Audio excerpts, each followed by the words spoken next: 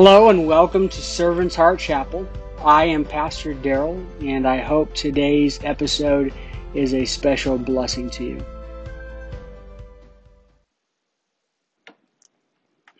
So here we are at the end of Romans chapter 3. There is so much in this chapter. It's taken me 3 weeks, 3 sermons to preach through it all. Very tightly packed. There's so much meaning and impact in this.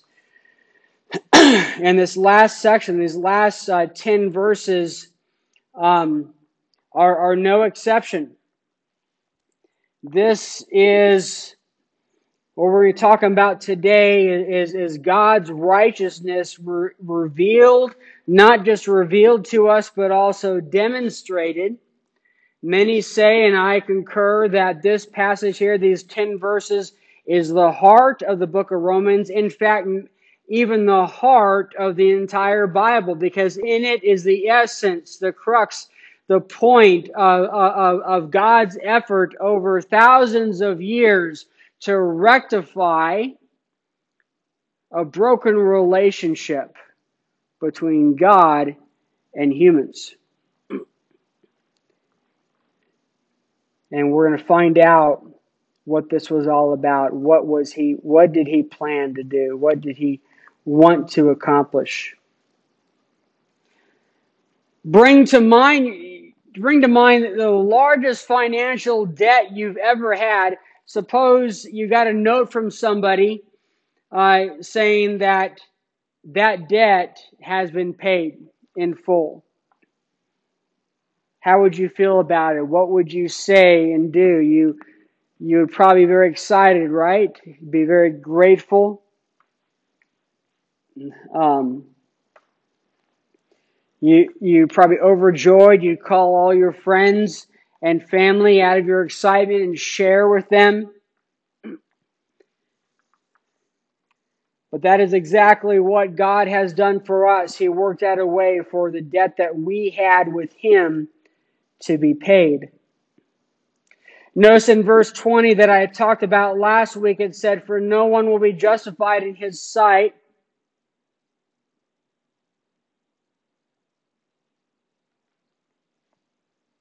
by the works of the law, because the knowledge of sin comes through the law." So we can't be saved by just following the law.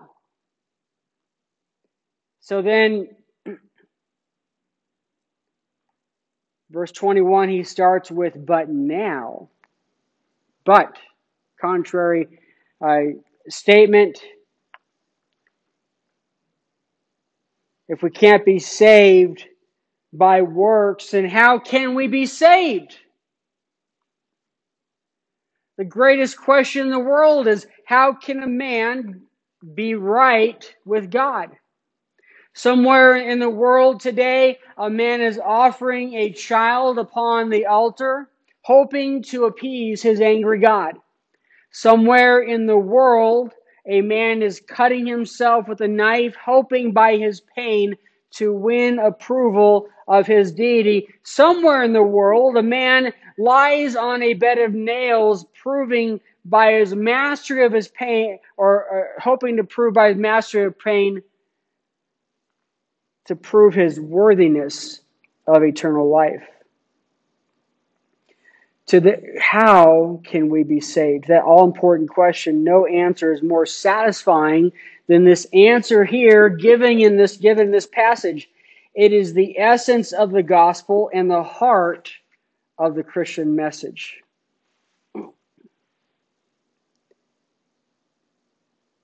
In verse 21, Paul says, "But now, apart from the law," we can't be saved. So separate from the law, God's righteousness has been revealed, attested by the law and the prophets. So God's righteousness has been revealed to us. This plan for providing us His righteousness has been revealed to us, or attested by the law and the prophets. How is that so? In the law, when we talk about the law, we talk about different commands and requirements in the Old Testament. Remember, some people get confused. There's actually three types of laws in the Old Testament. There are the moral laws. Thou shalt not steal. Thou shalt not lie. Thou shalt not commit adultery. And so on and so forth. There are civil laws. For instance, they had a law that if a man accidentally killed somebody else, he could run to a city of refuge and be protected from the family members of the victim while they did an investigation, tried to do an impartial investigation to figure out what happened and make sure this was truly an accident. There was also ceremonial law that all pointed to this coming Messiah, this way of God imparting His righteousness to us. And we see it in the sacrifices. In order to be forgiven of sin, they had to provide an animal sacrifice, a shedding of blood. And the Bible says a life is in the blood. A life had to be taken. Had to pay the price. That was pointing to the coming Lamb of God that would take away the sin of the world, that would give Himself as a sacrifice. Their various fasts and celebrations that the Israelite people had, they all pointed to this. For instance, the Passover, that time when the angel of death passed through Egypt and killed all the firstborn, except for the Israelites who followed God by how? By giving an animal sacrifice, a lamb, and that the blood of that lamb was painted on the top of the door to signify that they had surrendered to that, and they submitted that sacrifice, and they ate the lamb too, internalized it, very similar to what we do with communion. We remember Christ's sacrifice and we internalize that reality and make it part of who we are. The Passover was pointing to a day when God would impart His righteousness to us. Just even the buildings themselves and how they interacted with the tabernacle, the place where they worshipped. Years ago, they had, here in Portales, they had the tabernacle experience. Did you guys get to go to that? The tabernacle experience? It was really neat.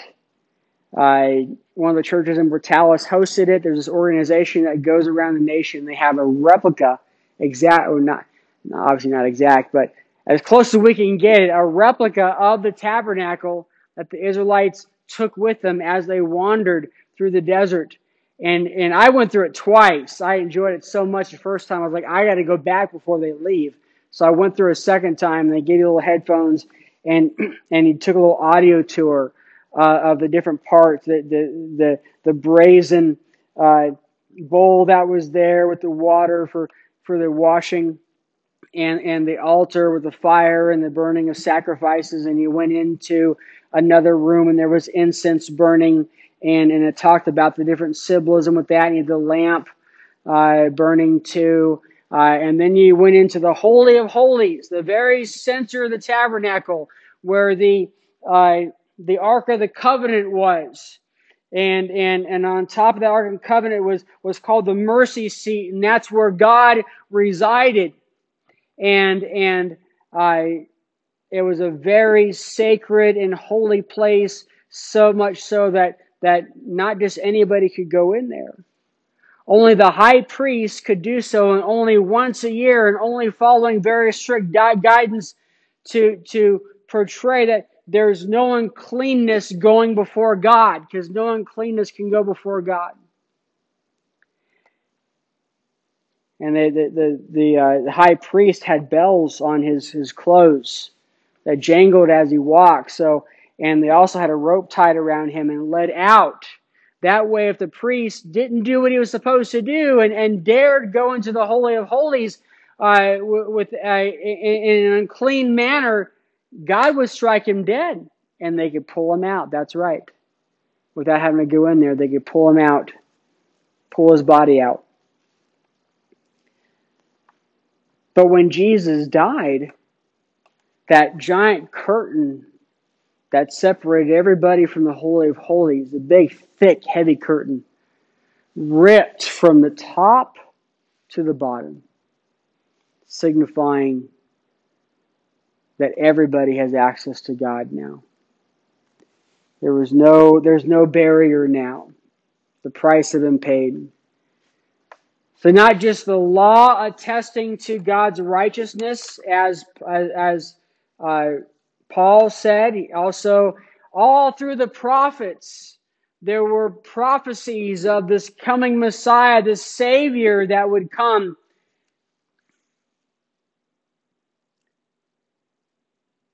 The prophet said that, and this is hundreds of years before Jesus, that he'd be born of a woman in Bethlehem, of a virgin woman, who would come from Abraham, Isaac, and Jacob, would be part of the line of Judah, the tribe of Judah, would be heir to David's throne, would be anointed and eternal, would be called Emmanuel, which means God with us. He would spend a season in Egypt, and a massacre of children would happen at his birthplace. A messenger would prepare a way for the Lord. He would be rejected by his own people. He'd be a prophet. He'd be preceded by Elijah, declared the Son of God, called a Nazarene. He'd bring light to Galilee. He would speak in parables. He'd be sent to heal the brokenhearted. He'd be called king. He'd be praised by little children. He would be betrayed. He'd be falsely accused. He'd be silent before his accusers. He'd be spat on and struck. He'd be hated without cause. He'd be crucified with criminals. They'd give him vinegar to drink. His hands and feet would be pierced. He'd be mocked and ridiculed. Soldiers would gamble for his garments. His bones would not be broken. He would be forsaken by God. He would pray for his enemies. Soldiers would pierce his side. He'd be buried with the rich. He'd raise from the dead. He'd ascend to heaven. He'd be seated at God's right hand, and he'd be a sacrifice for sin. All that the prophets attested to and witnessed to this plan God had for imparting righteousness to us. This wonderful, amazing. Most people did not get it. A very few did. Over thousands of years, very few figured it out. Most people, when they heard about prophecies of the Messiah, they thought of a military leader. They had no clue. Yeah.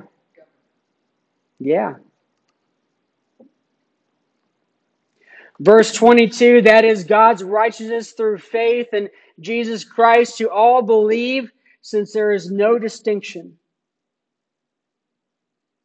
To all believe, there's no distinction. Some people like to make themselves distinct. Well, I may do some bad things, but I'm not as bad as others. That may be true. You may not have done as bad things as maybe a child rapist or somebody who's murdered people in cold blood. Yeah, that's probably true. But there's one thing we're all the same in. If whether you're on top of the highest mountain or in the bottom of the lowest mine, neither one of you can reach the stars. We're all completely helpless at saving ourselves, completely helpless in making ourselves right with God. We need somebody to help us. Like the song I sang as a child, he paid a debt he did not owe. I owed a debt I could not pay. I needed someone to wash my sins away. There's no distinction. Verse 23, for all have sinned and fall short of the glory of God. Powerful verse there. We've all sinned. We take sin so lightly, but it's so destructive. Someone once wrote, "Sin will take you farther than you ever thought you'd stray. Sin will leave you so lost you'd think you'd never find your way. Sin will keep you longer than you ever thought you'd stay. Sin will cost you more than you'd ever thought you'd pay." It's absolutely true. Sin is not just doing what's wrong, but the failure to do what one knows to be right. James talked about this in James 4:17.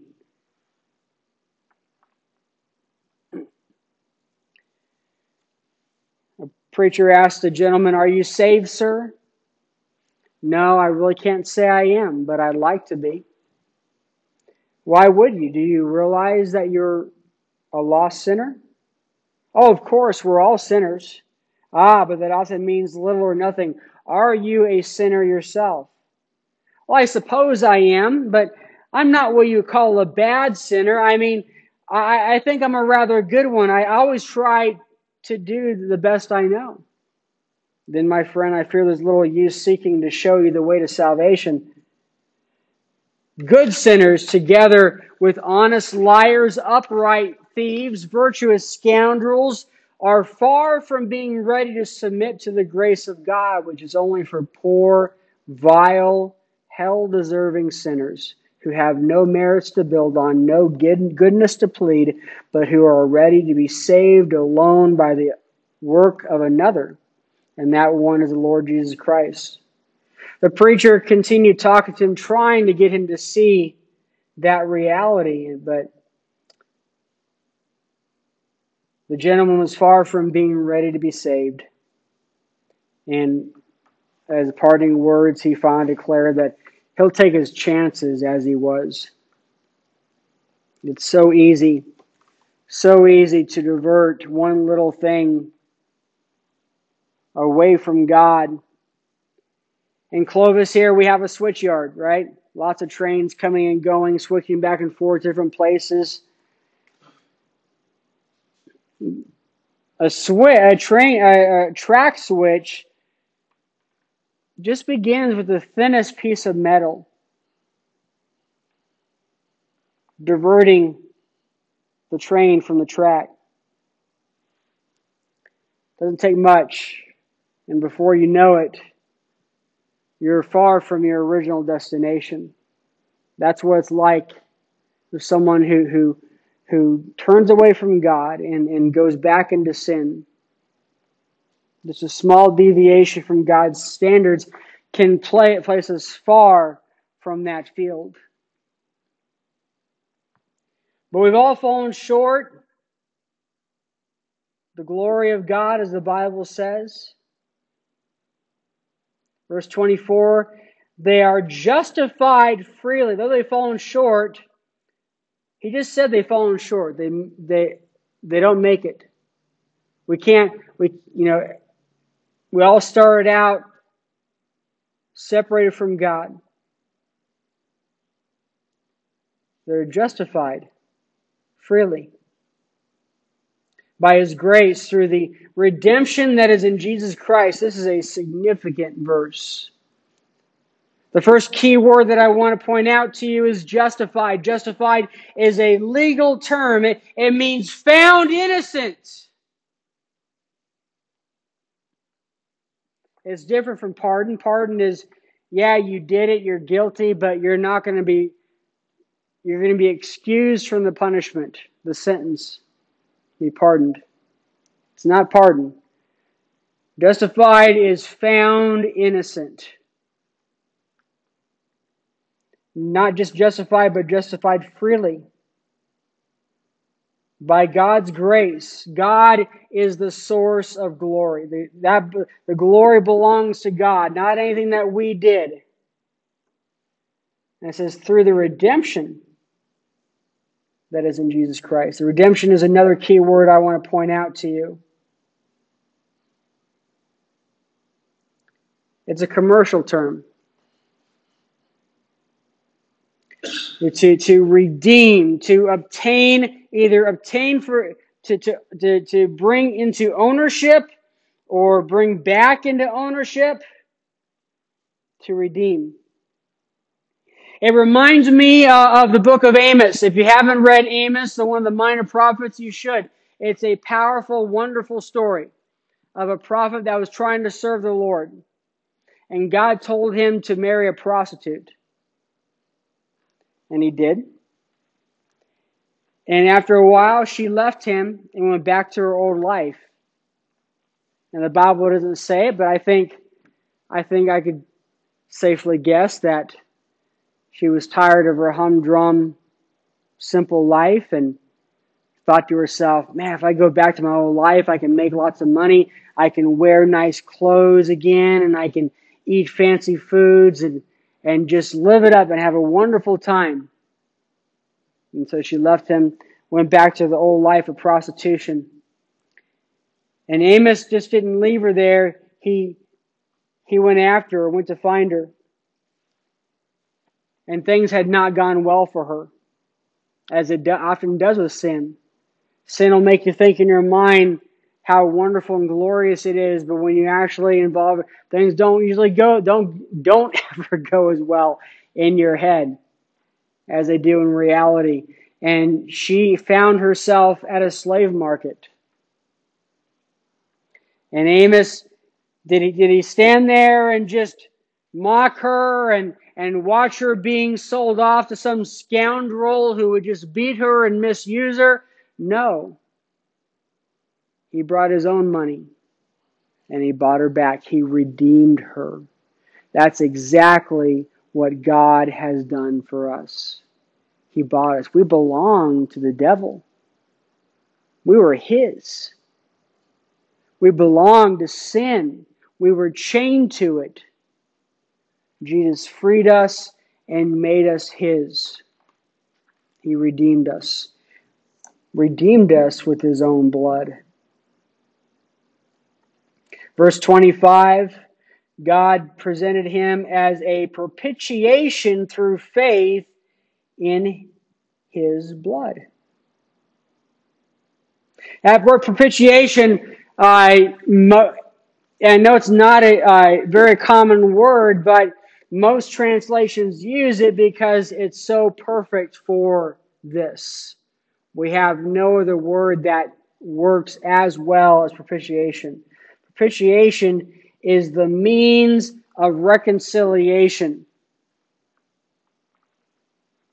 And he reconciled us with God. When we sinned against God, we violated his justice, and a price had to be paid, and the only way to pay it is with our lives.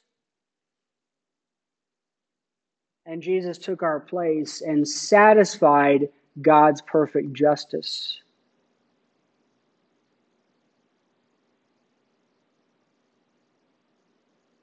When was the last time anybody took your place for any kind of punishment?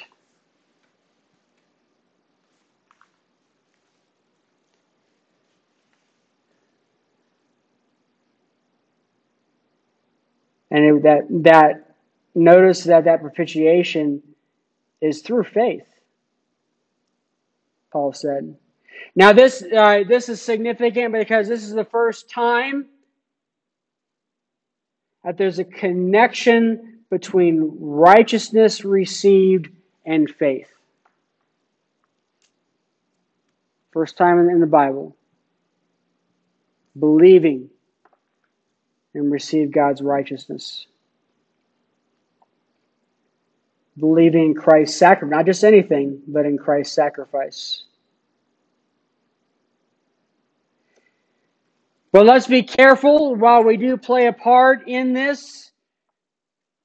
No glory goes to us. If you had a rich uncle, or let's say you just found out an uncle you knew had passed and turned out he was rich and he left you $1 million. And all you're going to do is travel to another state and sign for it and then get your check for $1 million. Now, we never heard before that our uncle didn't know he was rich. You make two choices. You could say, whatever. That's a con somehow.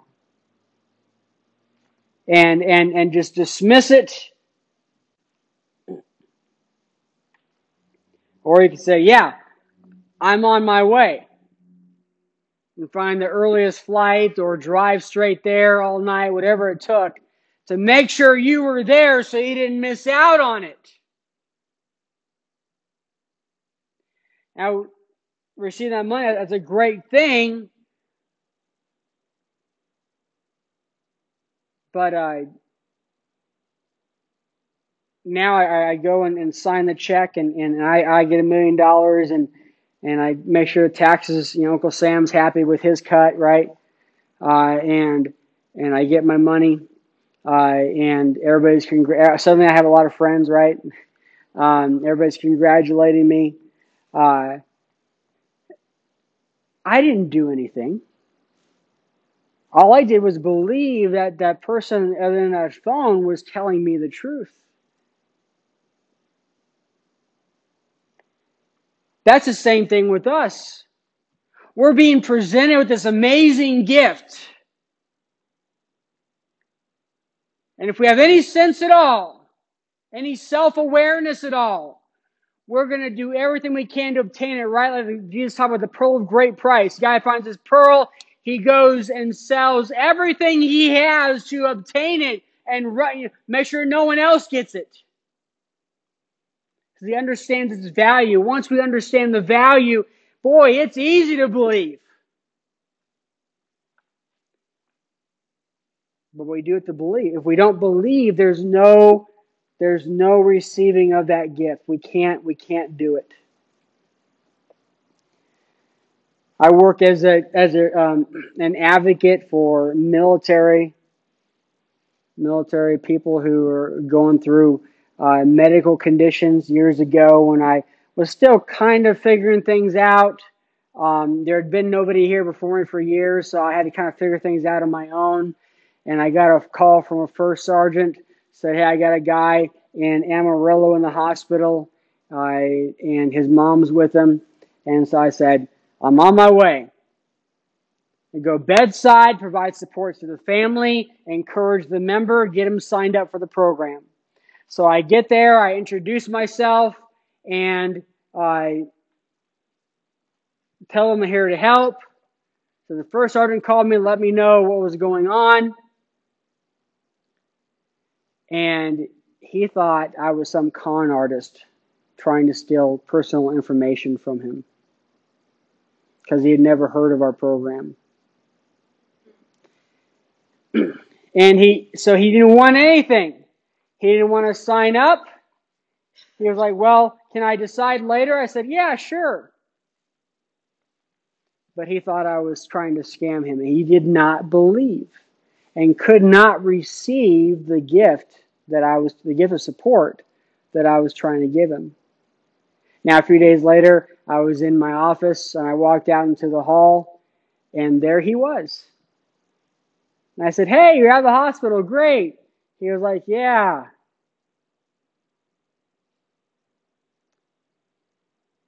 And he realized that I wasn't trying to con him. He never did sign up with me. I think he was probably too embarrassed. So redemption in Christ, presented propitiation through faith in his blood, to demonstrate his righteousness. He's going to demonstrate that God is righteous. He does have standards. Why? Because it says he's going to demonstrate his righteousness because in his restraint God passed over the sins previously committed.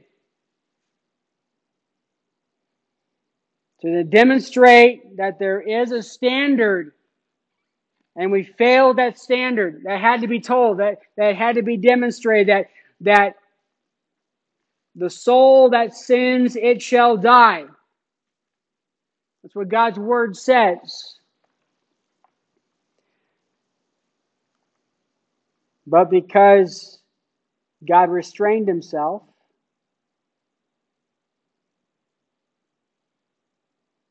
a lot of people think that God doesn't care, or there is no God, because they do what they want to do, and nothing's happened. Haven't been struck by lightning. Sinners have no idea what danger they're in.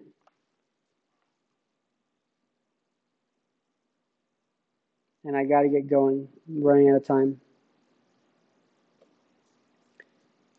Verse 26, God presented him to demonstrate his righteousness at the present time so that he would be righteous and declare righteous the one who has faith in Jesus. Did you get that? God wants to declare. So those of us who believe in Jesus, God wants to declare us righteous. Praise the Lord.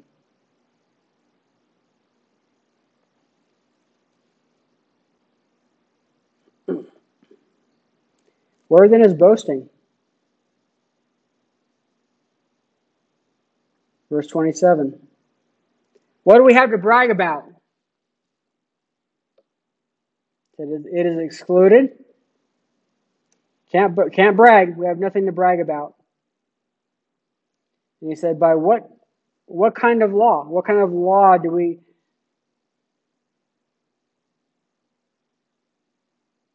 And the word here, law, is with lowercase. It's not the law. It's as in principle. By what principle can we boast? By one of works, Paul says? No. On the contrary, by the law or principle of faith. Verse 28, for we conclude that a man is justified by faith apart from the works of the law. Now, Paul here in 29, continued. There's still this attitude that for a certain part of a certain group that God's going to favor us. In verse 29, or is God for Jews only? Is he not also for Gentiles? Yes, for Gentiles too, since there is one God who will justify the circumcised by faith and the uncircumcised through faith. Now, don't let those by faith and through faith, don't let those throw you off. Those two words in the Greek are synonymous. I think Paul was trying to add emphasis to this, such as God will justify the circumcised by faith and the uncircumcised by faith. It's all the same to God. Verse 31, do we then cancel the law through faith? Absolutely not. On the contrary, we uphold the law. We uphold it. We keep it. We complete it. What does he mean by that? You see, the true purpose of the law is revealed here. The real purpose of the law. And Paul, in another book, Galatians, chapter 13,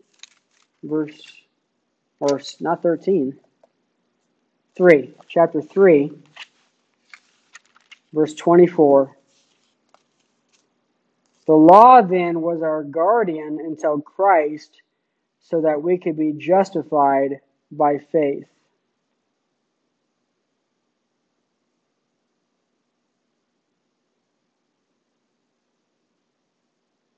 The guardian here, our tutor, our teacher.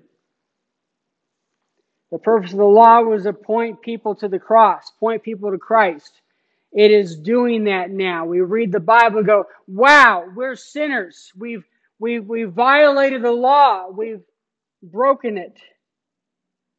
We point to Christ so we could be saved, because we're not saved by doing this wonderful reality that You realize if your heart is right with God, and I hope it is, if you're following the Lord and sincerely obeying Him, if you confess your sins to God and believed in Jesus and put Him in charge of your life, your name is written in the Lamb's Book of Life, and one day you are going to stand before God. And you are going to be found innocent. All the bad things, horrible things you did in your life, you're going to be found innocent.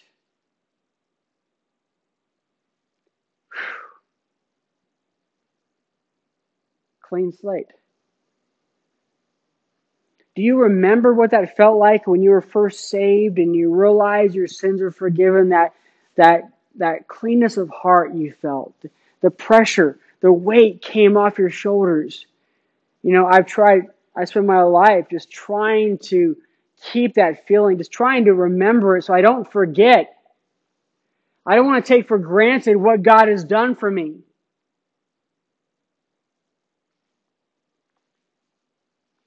He saved me and made me a new man. I remember talking to Rob this week. And he was like, "Did you ever drink, Pastor Darrell?" I said, "Yeah, I did. I did a lot of bad stuff.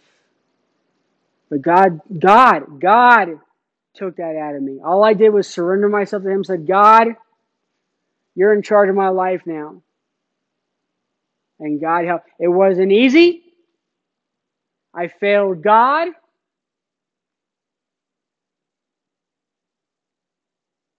But I asked for forgiveness and press on. And just keep going. Keep trying to live for the Lord. Keep doing what's right. But it starts with a clean slate. Your relationship with Christ starts with a clean slate. No more nights laying in bed thinking about the bad things you did. No more times wondering if you might, whether or not you're going to make it, whether or not you're going to die, because you don't know if you're ready to meet God. There's a famous atheist not long ago, I think maybe last year, he was asked, "Do you believe there's a God?" And he said, "No, I don't, but I'm terrified there might be."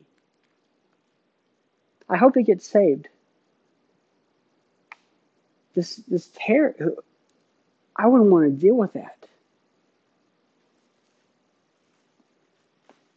Praise the Lord, this wonderful truth. And next week Abraham is our example of saved by faith, and we're going to hear about his story.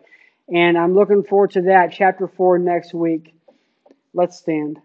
Well, that's all for today. We certainly hope it was a blessing to you. If you'd like to reach out to us, you can email us at servantsheartchapel@gmail.com. If you'd like to learn more about our church, you can go to servantsheartchapel.org. Have a wonderful day.